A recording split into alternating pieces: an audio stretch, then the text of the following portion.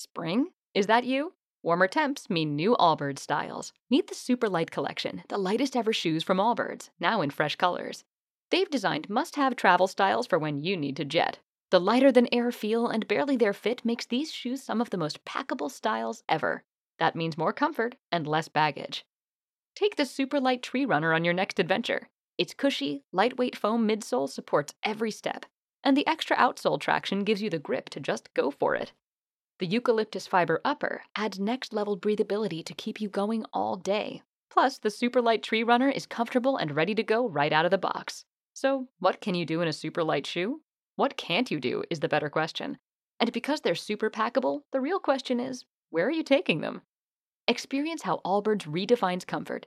Visit allbirds.com and use code SUPER24 for a free pair of socks with a purchase of $48 or more. That's ALLBIRDS.com, code SUPER24. What if you could have a career where the opportunities are as vast as our nation, where it's not about mission statements, but a shared mission? At U.S. Customs and Border Protection, we go beyond to protect more than borders. From ship to shore, air to ground, cities to local communities, CBP agents and officers are keeping people safe. Join U.S. Customs and Border Protection and go beyond for something far greater than yourself. Learn more at cbp.gov/careers. Today on The Big Show, Emmy Award-winning writer-director Cary Joji Fukunaga and actor Abraham Attah join us to talk about their coming-of-age jungle drama, Beast of No Nations. Plus, we'll have entertainment news and reviews of the latest films, including Pan, Freeheld, and He Named Me Malala, all on episode 276 of Keeping It Real with Film Gordon. Let's go. Now let's start the show. Step out of the cold. We come from the cold to the top of the globe. The pimps and the hoes, the folks and the stones. Whoever you ride for, we back for some more. Get back to the show. You know.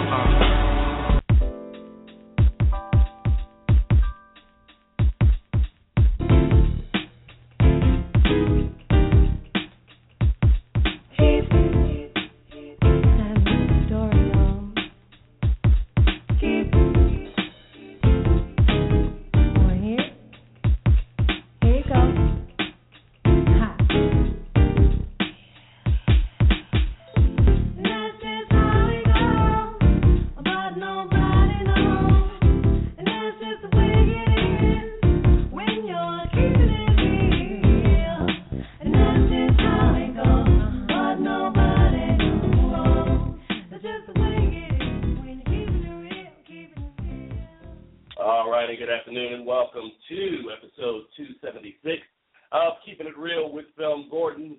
I am Tim Gordon and welcome back to a wonderful, sunny, I'm not even sure if we can call it fall. It's kind of like an Indian summer sort of day looking out of our studios right now.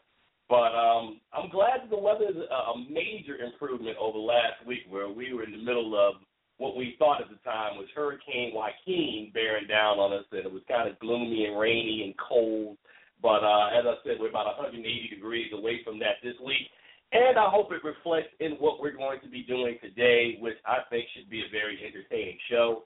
Coming up a little later on, next week, we will be reviewing on the show, and we'll also be released limited in theaters, and I think as well debuting on Netflix, is the film Beast of No Nation.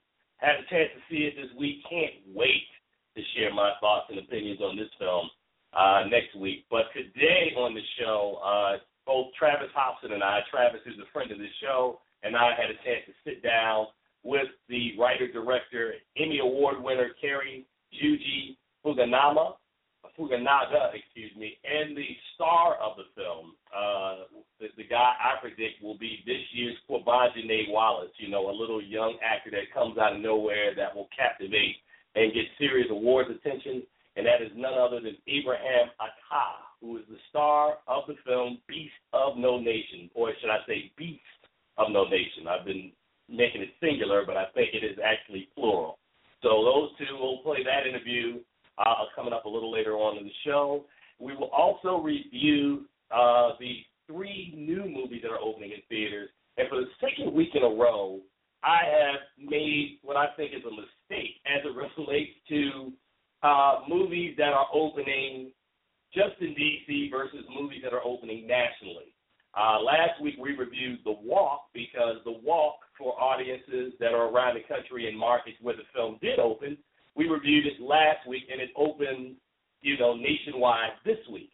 I'm trying to remember what the other movie was. It might have been either The Sicario, The Martian, that we did the same way. But, as we get closer to award season and studios wanting to have films qualify for awards consideration, which basically means that they have to play them even in limited release for about a week before they yank them out of theaters or they go straight to DVD or to Netflix like Beast of No Nation.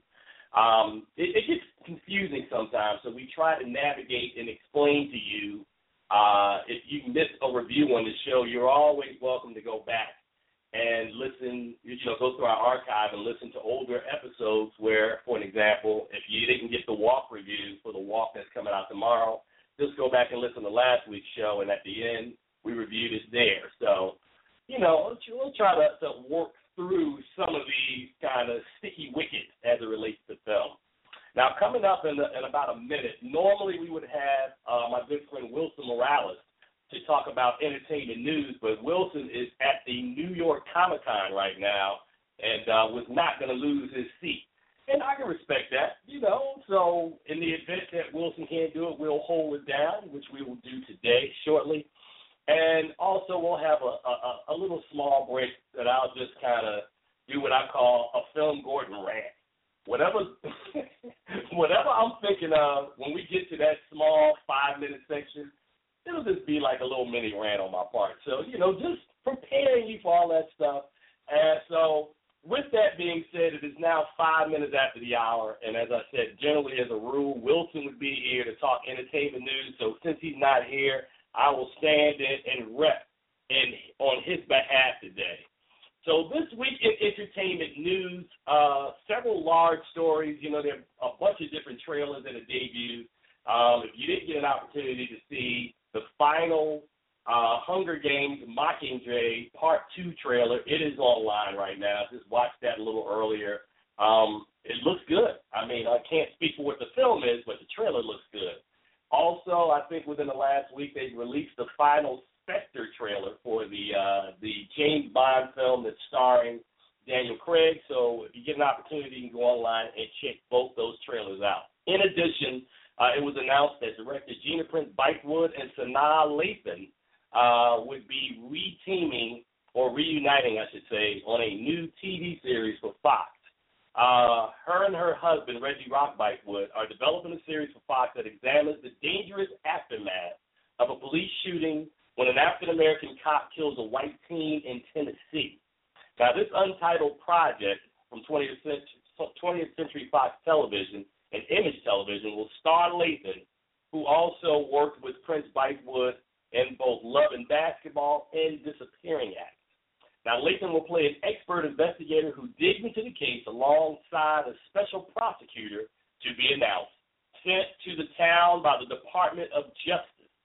The pair must navigate the media attention, public debate, and the social unrest that comes with such a volatile case as they seek justice before the divided town erupts in a race war.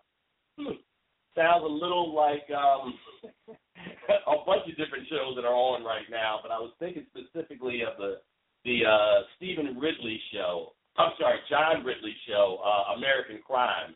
It sounds a little like that show. So they have no date for when this show will be hitting the airwaves. I'm assuming they're preparing it for the television season of, this time next year. That show will probably, if it gets picked up at the upfront, that's probably when you will see that show.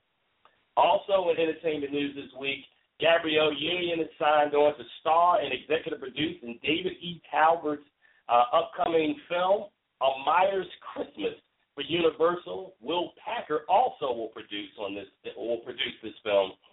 Union, who's currently starring in BET's Being Mary Jane, is set to star and produce in this film that centers on an estranged family who was brought together over Christmas for the first time since their mother's passing. As I said, Packer will produce through his Universal-based Will Packer Productions, while Gabrielle Union is also signed on to executive produce. So that is supposed to hit theaters on November the 11th. Wow, about a month away from that. So, interesting. I need to see a trailer because you guys are just sneaking that up on us. This will also be Talbert's first film since Baggage Claim, and depending on Baggage Claim, First Sunday, I'm trying to think of some of the other things that Talbert has done. Good brother. Glad to see him out there with another project.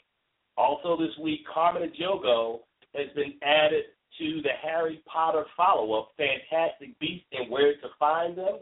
According to The Hollywood Reporter, Carmen Ejogo, along with Oscar winner Jon Voight and Gemma Chan, are among the latest additions to this spinoff by J.K. Rowling. And in the film, it follows Newt Scamander, played by Eddie Redmayne, the Wizarding World's preeminent nasologist, who in his travels has encountered and documented a myriad of magical creatures, ultimately leading to his penning the Hogwarts school textbook, Fantastic Beasts and Where to Find Them. Now, of course, if you're asking how does this fit into the Harry Potter universe, this film takes place 70 years before Harry Potter reads this book in his wizarding school. So this is sort of a prequel to the Harry Potter story. So, as I said, Carmen Ejogo joins a cast that includes Eddie Redmayne, Catherine Waterston, Alison Sudol, Ezra Miller, and a gang of others, including Colin Farrell. This film, as I said, has no release date right now, but we'll let you know when we get closer. Also in entertainment news this week, Joe Robert Cole has been hired by Marvel to write the Black Panther screenplay. Now, the screenplay for this film, which is going to drop in 2017, stars Chadwick Boseman, has no director yet, but Cole himself comes from Marvel's in-house writing program, where Nicole Perlman, who wrote last year's Guardians of the Galaxy, originated from.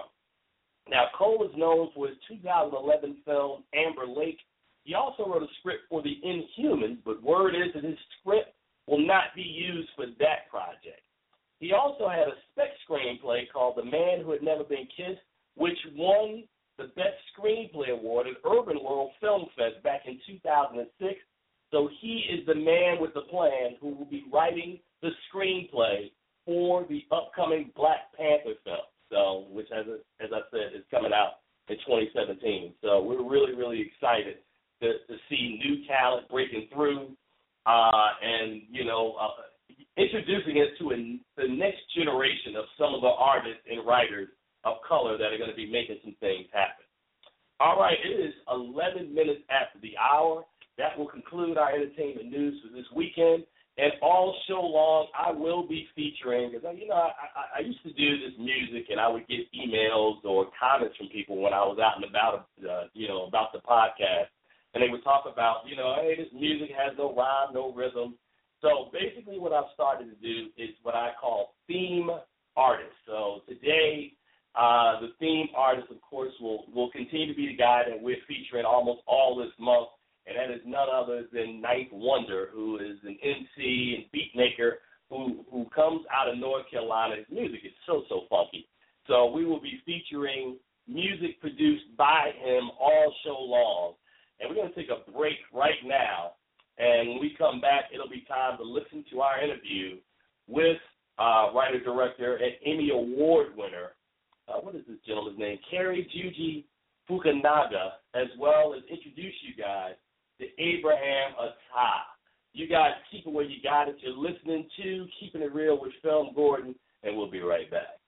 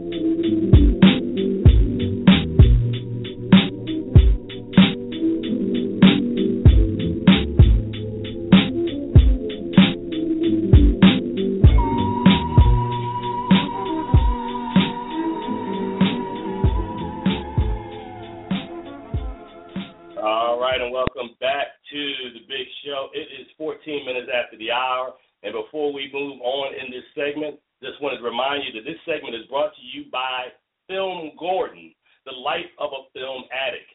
To read reviews, listen to interviews, or entertainment news, check us out on thefilmgordon.com, on one of our social media platforms at Facebook, Twitter, Instagram, Pinterest, or on our YouTube channel to stay in the know. See entertainment through the eyes at Film Gordon. All right, it is, as I said, 14 minutes after the hour.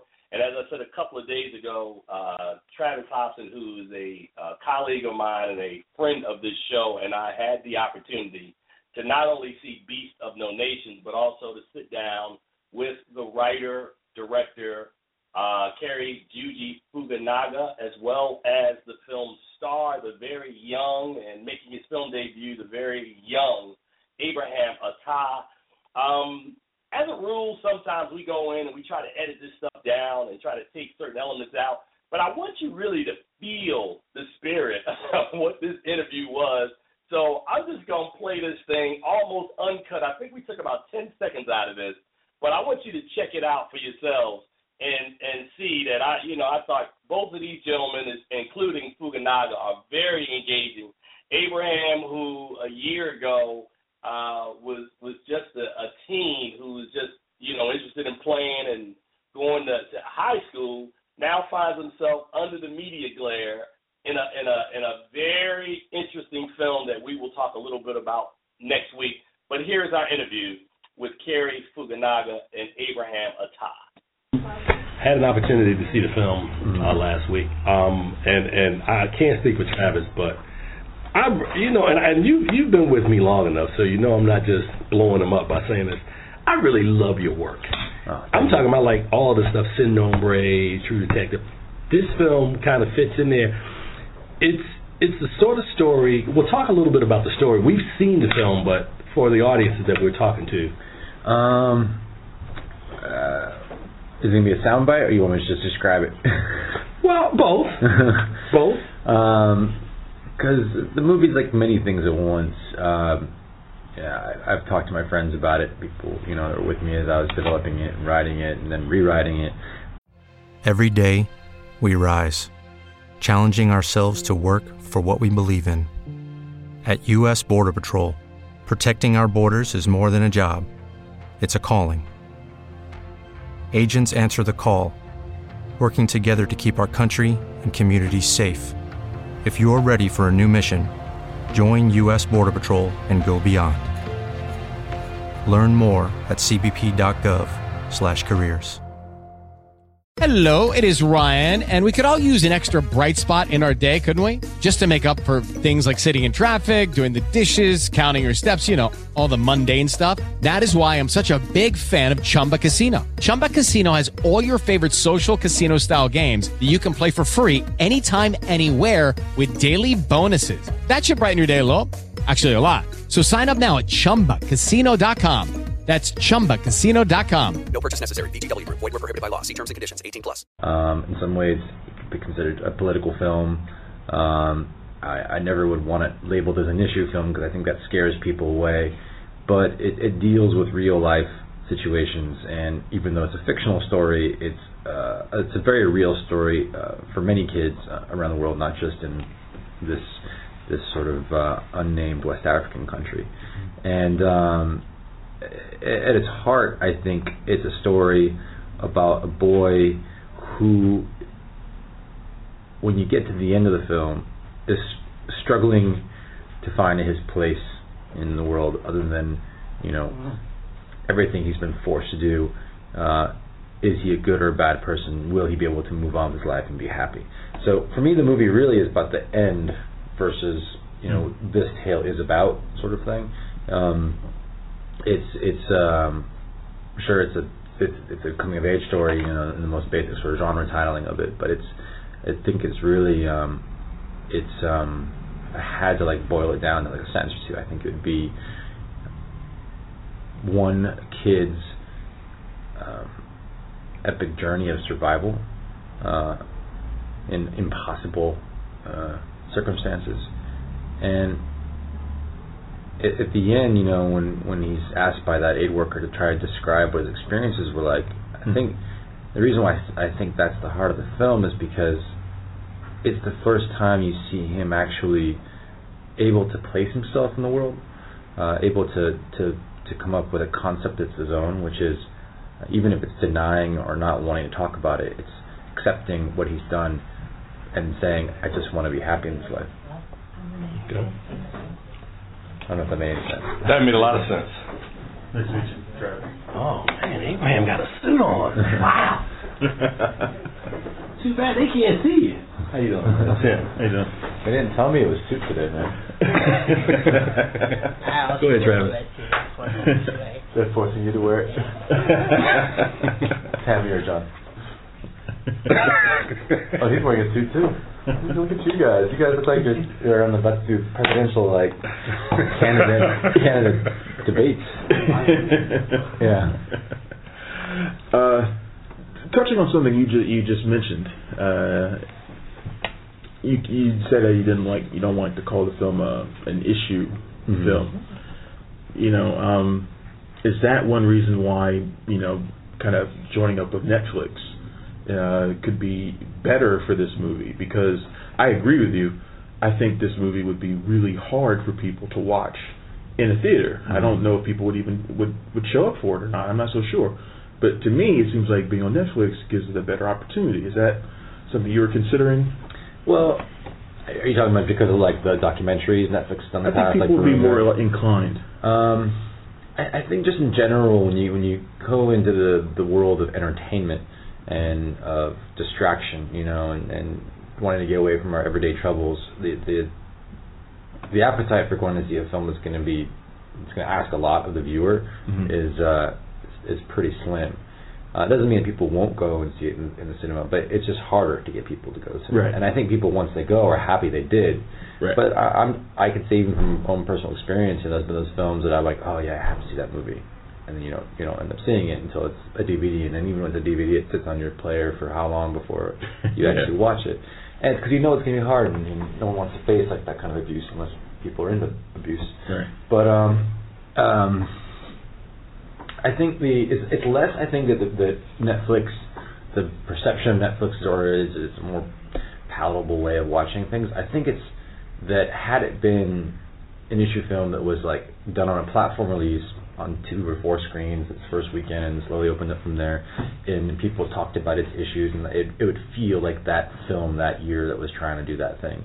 Now with Netflix sort of positioning it as their first original film that's going out in cinemas, it changes the game a little bit, because it's not saying, hey, we're an issue film, we want you to see it. It's saying, hey, this is our first film we're putting in cinemas. Yeah. This is the film. We're not labeling it any kind of genre. It's just, this is what we've chosen to be our sort of our entree into that world. So I think it gives it it sort of eliminates that issue and sort of makes the conversation more about Netflix kind of upsetting or unsettling the status quo right now. Well, I want to dispel the notion that it's tough to watch, man. I mean, we've seen some films over the last several years. I mean, it's Oscar season, man, and people, I think there's an expectation when you get to this time of year that the subject matter is going to get grittier, the storytelling is going to be more adult. But speaking of I guess the quintessential hard to watch film is just a bad film. If you can't watch, you know what I mean? It's like I do. I didn't want to call any films out by name because you might be like, I love that film. But no, I was talking about having a bad and abuse.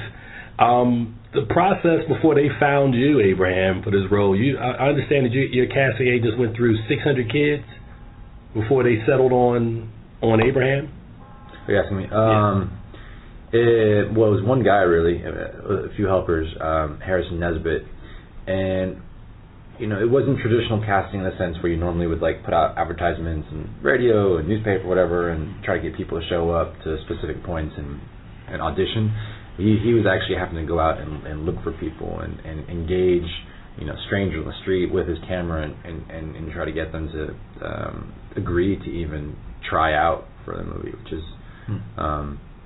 it's hard enough as you can imagine. Yeah. Want to be in a movie? I was like, get the hell away from me. So I don't know how exactly he found or what he saw in Abraham when he spotted him, but Abraham could probably tell you more about that.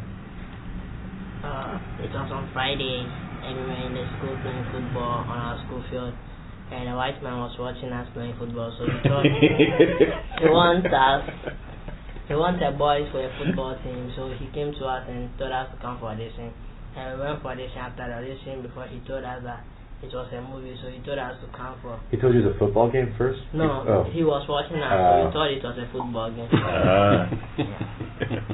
So how's this whole experience been for you then? Because, everybody's first movie is kind of a big deal for them, I imagine. But this is a really tough, gritty film. It's more dramatic, more emotional than most people's first movies tend to be. So how has this whole experience been for you? On shooting a movie or? Oh, just the experience as a whole. How are you dealing with it? How was the whole experience of shooting for you? Did you enjoy it? Did you love it? Yeah, I love shooting movies. I love being on set to shoot movies, but I don't like being in the jungle. Really? I heard in an interview that one of the parts that he really didn't like is you had him do a scene in the jungle where there was some snakes, and he didn't like that. Well, there wasn't any snakes. There was one snake, but it was like a deep bush, so I was like afraid that to see any animal in the bush. So he told me to pass here, I'll pass my own way. The thing was, we kind of like marked out trails for him to walk on, and we had people beat the bush to scare out any snakes or anything. And somehow he kept veering off our beaten path too. So. And he was, in flip-flops and shorts, and the bush is like up to your knees. You can't even see the ground really. So, yeah, he doesn't like snakes. So, this film, I've heard a lot of people compare it to what Francis Ford Coppola did with Apocalypse Now. Ironically enough, and nobody's probably thought this, when I saw it initially, the first thing I thought of was Boys in the Hood, because I thought of the coming of age element and the journey that a character has to go through, starting off with a sense of innocence, and then by the time you get to the end point, there's been kind of an epiphany, a realization. That's funny. I mean, I hadn't made that connection yet. I had to go back to, I remember when I saw Boys in the Hood when I was younger, and watching these kids grow up. I guess, in Boys in the Hood, you have the one kid who's sort of like the one who's doing well, the dad who's there and kind of, supervising and making sure he doesn't run with the wrong kids in the neighborhood, and some of his best friends when he's growing up with sort of bad or worse influences on him. I think that what I was trying to show, at least for his home life initially, that there was a safety there. Despite whatever economic or political crisis, the strength of the family was carrying him through. And I suppose in both those stories, that definitely exists. And then it's the outside elements that cause the chaos. And ultimately, a lot of this film ends, Hombre and other ones, it's about that reconstruction of family once the primary family's been sort of eliminated. But yeah, I think the feeling when you walk away, I remember the feeling after I saw Boys in the Hood and how traumatizing it was, that whole sequence, especially when that other friend died, mistakenly. I've heard this was kind of an interesting shoot. You got sick or something, right? I got malaria, I think about a week before we started shooting. And Idris almost fell to his death. Yeah, I mean, I was there that day. He was funny too. I don't remember him falling. That was crazy. On the Booty Falls, and he was holding one of the tree, and the tree got break. So he was going to fall down and hold another one. Yeah, I think, but John grabbed him. Yeah, I think so. Yeah. So he didn't fall. He just could have fallen. Yeah, but it seemed like it was a grueling shoot. I mean, was this the toughest shoot you've had? Yeah, definitely. Yeah, I thought True Detective was the toughest shoot I had, and then this eclipsed it. But it seems like every movie I do just gets harder, not easier. Which that doesn't make sense logically or rationally, but it seems to be the case. You seem to be, but you're upping the stakes in each movie too. It seems like you're upping the scale of each film. Like One of the things I really appreciate about your work, and it kind of makes me wonder what your kind of whole cinematic viewpoint is, like where you get your ideas from. Like all your movies seem to tackle issues or projects from a perspective. From a perspective I don't usually imagine. Like you did the only version of Jane Eyre that I care about. Like I've never liked Jane Eyre, but I like your version. You know, so I mean, immigration. Yeah, it's so and True Detective was I don't really like cop movies that much. You know, but I love True Detective. So True Detective is kind of more doesn't really fit into kind of everything else I've done, but I and that's kind of my point. Is nothing you're hard to pin down, right? You know, which I appreciate. I think I still look at it as an education. You know, it's like I think these films I'm still figuring things out and trying things out and experimenting, you know, as much as I can within the confines of still a commercialized industry where you can't experiment so much that no one's going to be able to sell the film. But you know, and all that work hopefully helps me get better at what I'm doing. You know, it's a honing of the craft, I guess. So each film sort of like for me is sort of focusing on one element. Like I actually freed myself in Beasts to do more stuff with the camera that I hadn't done before, and I put those impediments in place on purpose because I didn't want to rely on them as a crutch. I saw in the early 2000s and late 90s a lot of overuse and stylization in place of actual content, and I think that was definitely influenced by the music video and commercial world, moving into the cinema world. But to me, I was reacting against it, and I was reaching more, at least in terms of my inspiration, to earlier films from the 70s and earlier. So now that I've kind of done a few projects that way, I'm allowing myself to kind of use those tools when I need them, and then start working on new things. But as a diversity is not necessarily like a strategy by any means. There was no grand plan. I wasn't like Tarantino. That is it true? Tarantino like said like I want to do these kind of films, and then he's out to do them. Like I wish I had that much foresight. Like I'm just kind of like just finding my way. So. Now you worked on, or you had the idea for this project, and you've been thinking about it, trying to develop it for like over the last decade. Talk about the process of the subtle changes you took from the novel in order to kind of like add a little more texture to the character that Idris plays, the Commandant. For Idris in particular, because in the novel you don't actually know much about the Commandant. You don't know what the agenda of the battalion is. You don't know where they're going. It feels very it's more Kurtzian, you know, like it's just in the middle of nowhere and bad things are happening, and he kind of feels like he's acting on his own. And I in doing my research about these wars, no one acts on their own. Everyone is a cog in a much larger machine. So it's important to me to that he not be acting on his own 100%, but there be some element of agenda that he's having to follow as well, so the shit goes down. You know, he's told what to do, so he tells people what to do, and that they tell people what to do, and you're somewhere in the middle of it, which somehow to me feels more real, and then also a little more complex, because it gives him an ability then to also work against what he's being told to do, and that gives him something to do with an actor too. So I invented the Dot of Good Blood character so that we could have him, you know, disobey somebody. And move towards an ending that the book had, which was eventually they end up in these trenches, and you don't know why they're in there, and you don't know what they're doing. This gave us something that actually, like, you know, an actual plot mechanism to move that direction. And then from a character perspective, it allowed him to also break his own rules, and that's part of the reason why I was able to see who he is, or for all the faults that he really has. Abraham, what was your favorite part of shooting this movie? Like, what was the thing that you loved the most about it? One of the scenes, we were shooting in the jungle, but we were not in deep of the jungle, right? And we were going into a village to kill the people inside the village. So I was the first person leading them, so I was like the commander telling them to come out from the bush. What was it like working alongside someone like Idris Elba? Did you know Idris Elba before the movie? No, I've watched his movie before, but I don't know his name. How was he? Why was it working with him on set?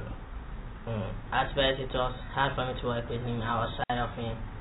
But I just sometimes he plays football with us on set. Oh, really? Yeah, so it became normal. for me to work with him. That's cool, man.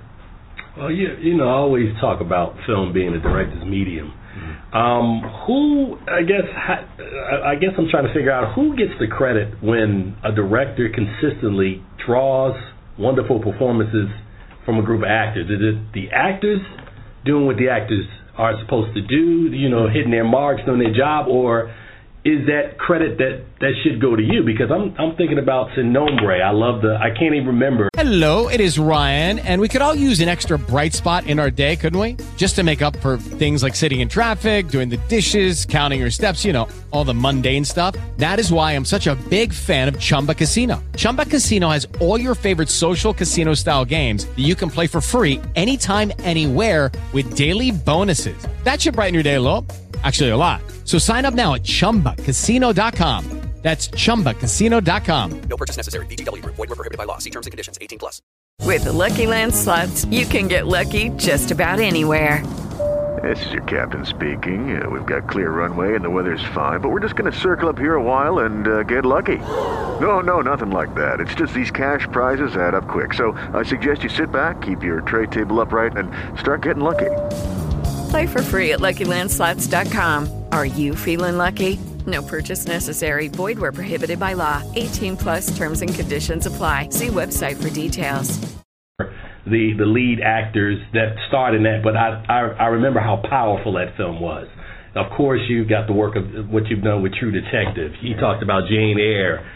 Both Abraham and Idris are great in this film. I think that's a consistent.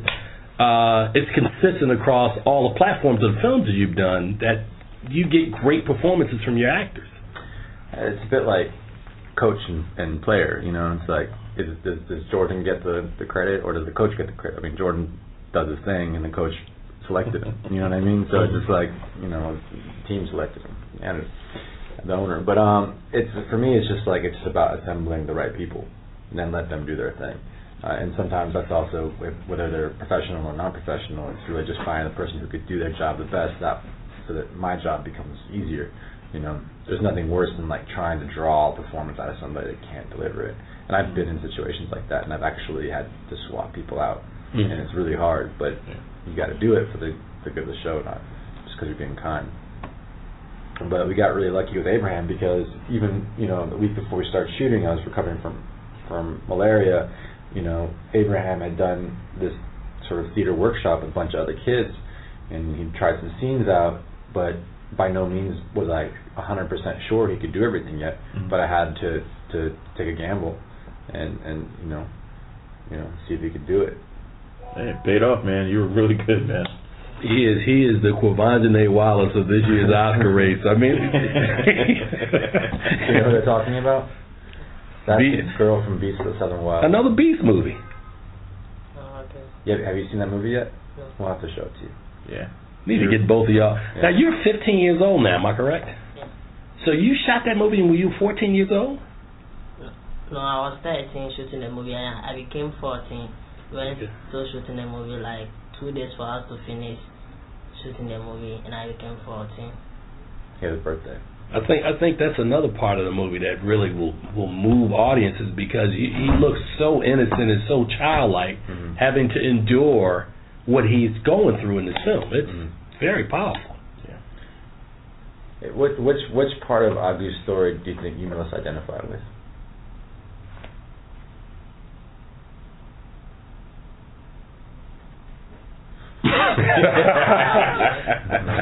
Now, I had a question. What is the actor or the character who is his friend? Stryker, right, who has no lines in the film. Oh, yeah, Stryker. Yeah, I thought that the relationship between Agu and Stryker is actually another key portion of the film, because, as you said, he's got the new extended family he's dealing with, but he and Stryker are kind of very close. So I think, you know, what transpired in the film also, that's also really powerful, how he has to deal with that. I was going to ask, did you get close? Did you become friends with a lot of other boys there? Because there does seem to be that sort of camaraderie between you and Stryker in the film. Was it like that on set too? Yeah, because like other boys from Accra, we live in one hotel. Sometimes we gather in one room to sleep. Sometimes, because my room, like, we were sleeping in 2-2, and I was having a big bed, so sometimes we play cards, Mm-hmm. and all of us will fell asleep sleeping in one room, and the next morning everybody will go to his room. This is why you were always tired on set. All right, so I promise I'm not starting any trouble. I have to ask this question though. You were part of season 1 of True Detective. Mm-hmm. Universally acclaimed. Everybody loved it. Mm-hmm. Season 2, I'm sure you weren't watching because you were too busy probably making this movie, editing. Not as well received. Is there any? First of all, there's a 2-part question. Is there any vindication there, for one, and secondly, are there any other stories that can be told with the characters that McConaughey and Harrelson portrayed that would? Do you actually could take that to the big screen at some point? Are those 2 guys? Yeah. Well, the first one, no comment. That's why I said I'm not starting any trouble. The second one, I mean, they were so great together. You know, when you have 2 great characters, that's why some of the great TV shows, they just keep going forever. You know, you can do whatever, and they really inhabited those parts, you know, while they were shooting. So, could there be a movie version of that? There's definitely, as far as I know, nothing in the works. But me, as a participant, as a fan of them, I would love to see it. All right. Yeah, man. We got to wrap it up right there, man. I appreciate it, man. This has been great. Abraham, it's fantastic talking to you as well, man. Abraham, good job. No, it's been great, you guys. All right, thanks, guys. I love that. No comment. I'm not trying to start any trouble. You got to ask that question. That was Cary Joji Fukunaga as well as Abraham Attah. Our conversation talking about the film Beast of No Nation. There were a couple of other small little trivia items that we didn't get an opportunity to cover during this interview. For people who are not familiar with Cary Fukunaga, he also started off as a video director back in the day, and one of the videos that he directed, of course, was by Destiny's Child. He directed the Survivor video, so if you ever go and watch, I'm a Survivor, that's Cary Fukunaga's work very early on in the process. Also, for people who aren't familiar with his True Detective lineage, he and Nick Pizzolatto, I think is how his name is pronounced, basically worked hand in hand on season 1. Cary was brought on to direct the entire first season while Nick wrote the screenplays. And reportedly, because of course he wouldn't answer the question, but reportedly there was a rift which led to him leaving, him being Cary, and Nick taking over as the sole writer and director of season 2. And again, I'm not starting any trouble, but you can go and Google it. Was not well received. I watched it. I think it peaked halfway through the season with that wonderfully illustrated shootout in Vinci. And then from there, it just sort of kind of went downhill, especially that season finale. Left a sour taste in a lot of people's mouths. Abraham Attah, who you heard in the interview, was 13 years old when he started filming this movie. 14 years old now. I was really surprised. And, I remember when we went through this process several years ago with Quvenzhané Wallis that, at the time she was maybe 8 or 9. And every time she did interviews or you saw her on the red carpet, you would always see, like, her mother there. Or I remember as far back as Ray. I forget the gentleman, the child's name, who played the young Ray Charles in that film. Everywhere you would see him, you would see his mother. Well, I was surprised, and maybe it's because he may be like a teenager now at 15 years old, but there was nobody there to kind of like, other than his handlers and the studio publicists and publicists from Netflix and from the film, that were kind of there with him. So I was a little surprised by that. Here's a young man who's in America for the first time, still, a minor, and it's like, wow, really? All right. So, because what we witnessed several days ago will not be the last time that Abraham Attah is in the spotlight. I mean, this film, and we will review it next week, but let's just say that this is a movie that will be around and will be a prominent player award season unless there are 10 or 11 more amazing movies than this one. So, you know, it's always a process of wading through it and waiting and finding out what's there, what's not there. So, as I said, time will tell. But it was wonderful to talk to those guys. And also, ironically enough, Wilson Morales actually did call in from the New York Comic-Con, and we totally missed him. I had to send him a note back. My apologies, my brother. I totally missed you. So we will catch Wilson next week. Now, coming up, we're going to be doing film reviews in the next segment, and, of course, Travis Hobson, who participated in that interview, will come on, and he will review Pan. Both Travis and I will be in Middleburg in about 2 weeks for the 3rd annual Middleburg Film Fest.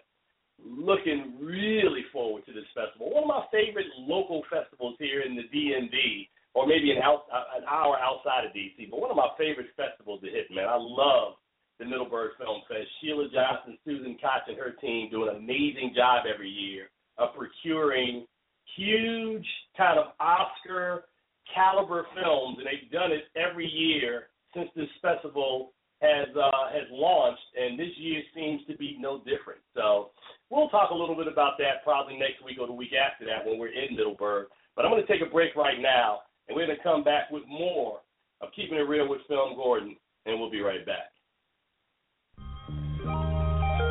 Whatever goes around comes around. Every lifetime is a lesson. This is what I find. No matter who you are, gonna have your ups and downs. Whatever goes around comes around.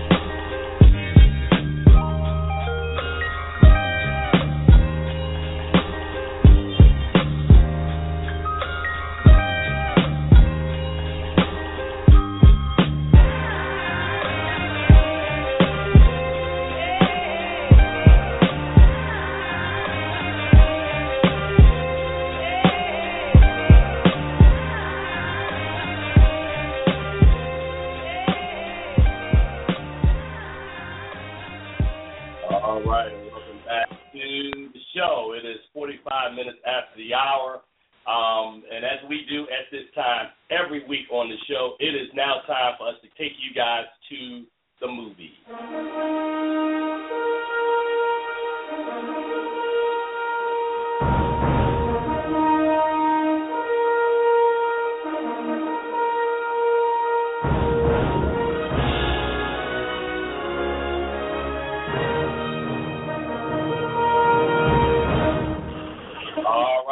We have 3 movies that are opening in theaters this week. Of course, there is Free Hell, He Named Me Malala, and Pan. And Pan, of course, is the one we're going to start with. But before we get there, I want to introduce no stranger to this show and, you know, folks who watch this all over the place back in the day and addicted to film, Weeders Around Town, and just all over the place on it. Just Google us on YouTube. You see us all over the place. Travis Hobson, welcome back to the show, brother. What's up, man? It's good to be back. I'm glad to see you got your show back on the air. Man, well, we waiting for Cinema Royale, man. I don't know what you waiting on. You know what? You know, it'll be a little while, but it'll be back. Don't worry. All right, man. Well, first up, man, I brought you on specifically to talk about Pan. I did not get a chance to see it last week, but I did not want the audience to be Pan-less. So this film, of course, is the 2015 British-American fantasy adventure film directed by Joe Wright. It stars Hugh Jackman, Garrett Hedlund, Rooney Mara, and Levi Miller as the title character. Excuse me. It is an inventive origin story depicting the origins of Peter Pan and Captain Hook. And before you go into it, Travis, I want to play a clip from Pan. They have an ancient prophecy from when the fairy kingdoms reigned on this island. The prophecy tells of a boy born of the love between a fairy prince and a human girl. A boy who would be disappeared from this world until he was old enough to return and lead an uprising against me. A boy, so says the prophecy, who could fly. All right, Trav, you on, my brother. All right, well, yeah, I'm not really sure that anybody was really asking for yet another version of Peter Pan. There have been so many of them already, and this one is kind of unusual. It's directed by Joe Wright, who, all his movies are gorgeous, and I would say Pan is it's probably his most beautiful, with the exception of maybe Anna Karenina. It looks absolutely stunning. It's really CGI heavy. So the fantasy world of Neverland looks terrific all the way through. Very colorful. Well, I'm not so sure the story actually works. Like that clip suggests, it's an origin story about how Peter Pan came to be, and you got Peter Pan who's left in this orphanage by his mother, played by Amanda Seyfried, and he's soon after kidnapped by a bunch of pirates led by Blackbeard, who's played by Hugh Jackman, a very flamboyant version of Blackbeard. I mean, he has in one of the odder twists of the film, his crew sings modern pop songs like Nirvana's "Smells Like Teen Spirit," and you're like, stuff like that is one of the weird quirks this movie has that don't really make sense. And there's a lot of little things like that. And then you've got Garrett Hedlund as a pre-Hook James Hook, back when he and Peter Pan are still friends. Rooney Mara as Tiger Lily, which was fairly controversial casting. A lot of people didn't like that because they say the role was whitewashed. I agree, but she's actually pretty good in the film. But a lot of the real-world stuff just doesn't really work. Like, you have pixie dust, which has been changed from the magical stuff that makes people fly. It's been changed into this sort of drug that Blackbeard snorts, like cocaine, which, like, that doesn't make, like, I don't understand why they would think that would be a thing that people want to see, much less kids, which is what this movie is obviously gearing at. So there's a lot of little things that don't work story-wise. You have the whole destiny thing for Peter Pan, which doesn't really work. You don't really learn why he becomes the boy who refuses to grow up. The story doesn't work, but the visuals are beautiful. And I think that, parents may not like it, but I think their kids will. So it's kind of in the middle on this one for me. I can appreciate its visuals, the CGI technology, and Joe Wright's direction, but I don't necessarily like the story itself. Yeah, I read online yesterday, a buddy of ours, Susan Wazena, wrote a review for RogerEbert.com, and she said it was the meanest review that she had ever written. And what it sounds like, you're saying some of the same things, that he experiments in this film sort of what Baz Luhrmann may have done with Moulin Rouge, that there were some things that he kind of brought to it that made it work. And I actually mentioned Baz Luhrmann in my review as well. That scene is it just felt weird and kind of out of place. It gave Hugh Jackman a chance to sing a little bit, which is probably why they put those parts in there. People tend to like it when Hugh Jackman sings, so maybe that's why they did it. But it just doesn't work in the context of the entire film. It just doesn't. All right, man. So if you had to grade Pan, man, what are you looking at as a grade? C plus. Wow, you like that film a lot more than because I've been reading some comments online. I haven't read any full reviews. People are killing it, man. I don't think it deserves to be killed. Like I said, the visuals are beautiful, and I think there's an audience that is going to like it. They're probably younger audiences, but it's not an outright disaster that some people are painting it out to be. At least I don't think it is. It's too beautiful for that. It does have a certain adventurous spirit to it that is kind of fun. But overall, it's disappointing. It's one of Joe Wright's more disappointing efforts. All right. Now, Travis, before we let you go, man, tell people where they can follow you and read your content. At punchdrunkcritics.com, where I'm posting every day, examiner.com as well, and of course WETA Around Town with you most of the time, and WBAL Morning News on Thursday mornings.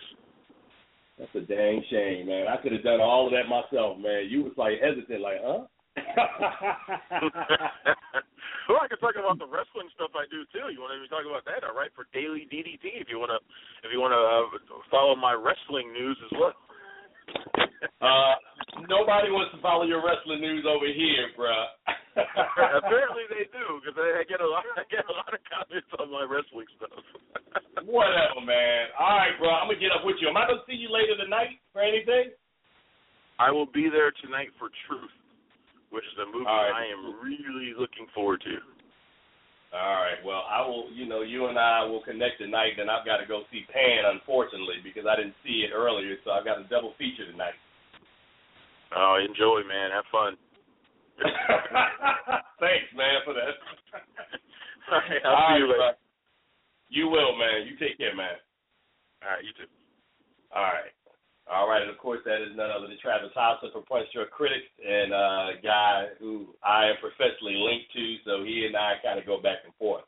Now, let's move on with the other two films that are opening this week, and up next is Freeheld. And, of course, Freeheld is an American drama directed by Peter Sollett, written by Ron Miner, and the film stars Julianne Moore, Ellen Page, Steve Carell, and Michael Shannon. And it is based on the 2007 documentary short film of the same name about police officer Laurel Hester's fight against the Ocean County, New Jersey Board of Chosen Freeholders to allow her pension benefits to be transferred to her domestic partner after being diagnosed with terminal cancer. Miley Cyrus also contributes a song to the film called Hands of Love, which possibly might show up as a potential Best Original Oscar Song nominee.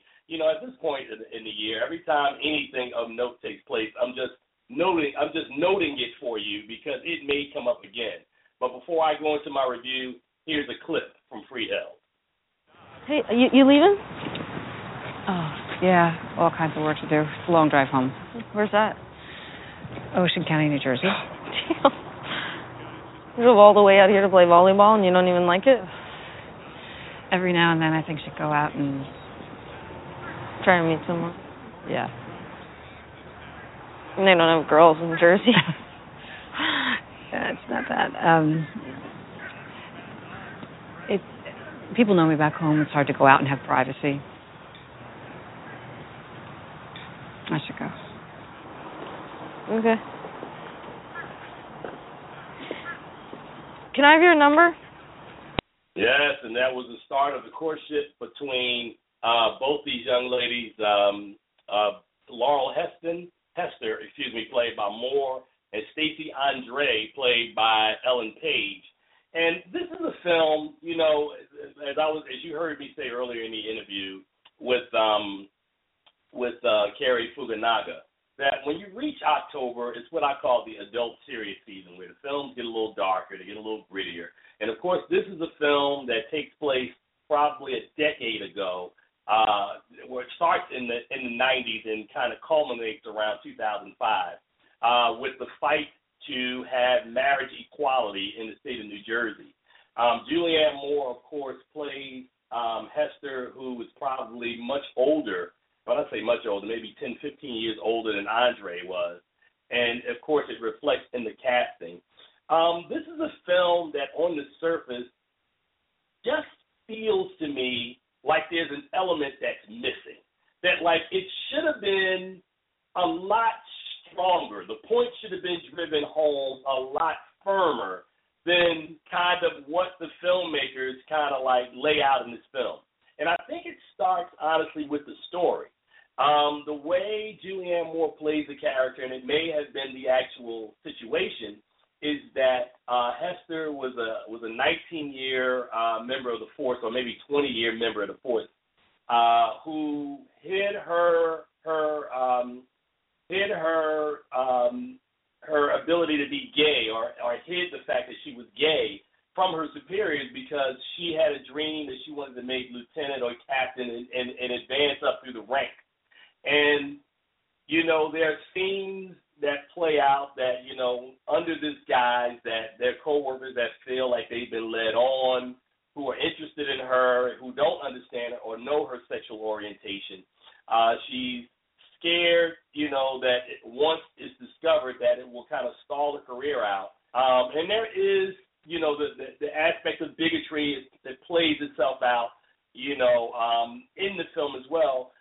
Steve Carell, I thought, was actually really good. It's kind of like the gay activist who gets a hold of her case after the freeholders initially deny her benefits, and kind of galvanizes the movement to kind of get people to stand up and try to get them to reverse their decision.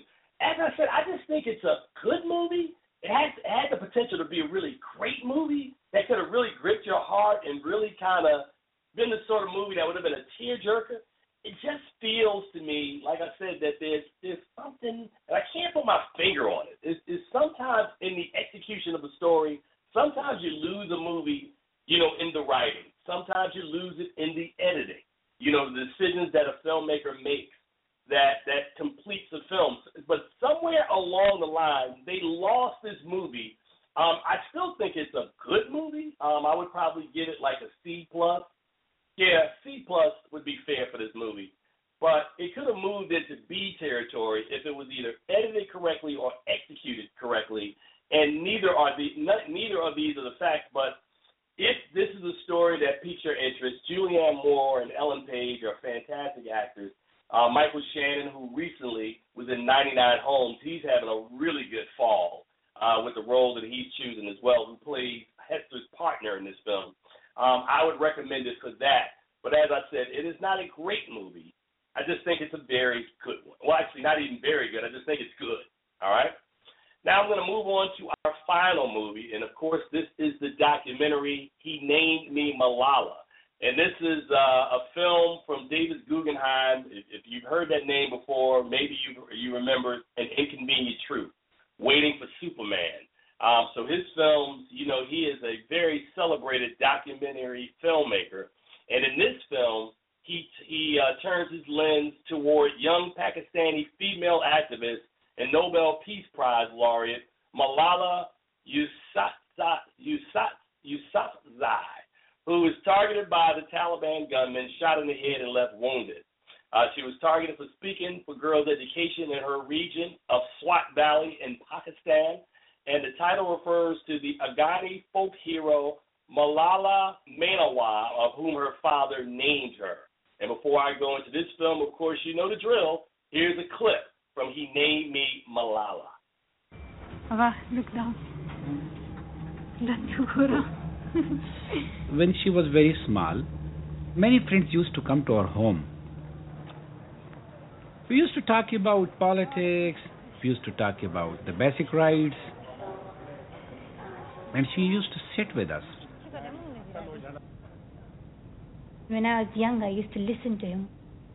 Like, what is he saying, how he talks.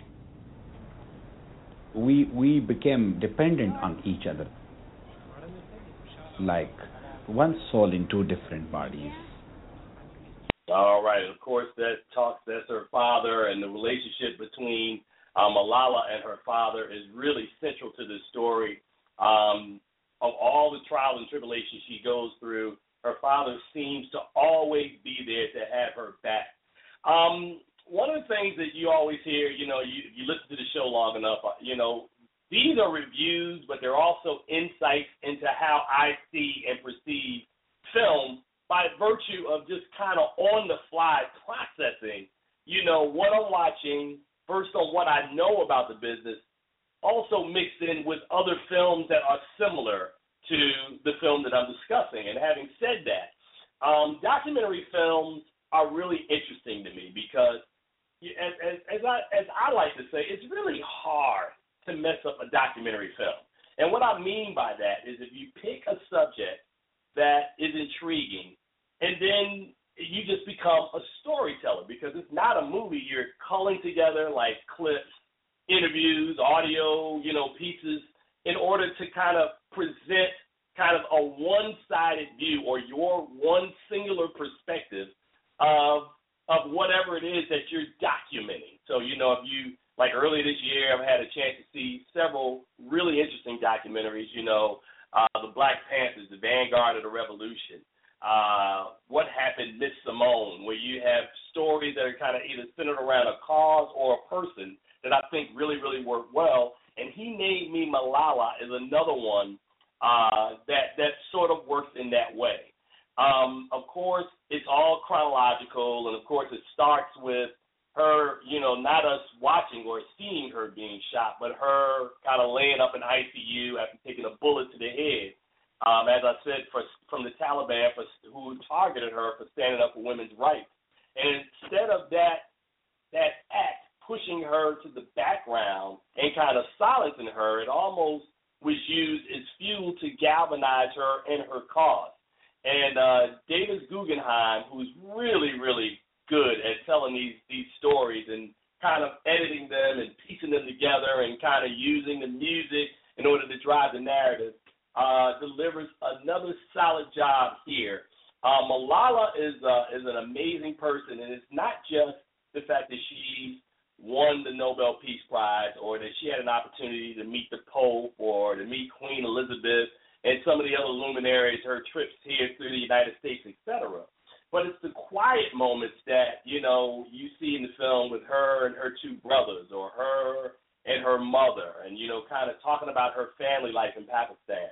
Also talking about the girls who were with her the day that she got shot, how she never forgot them, acknowledges them, and also kind of promotes their cause along with their own.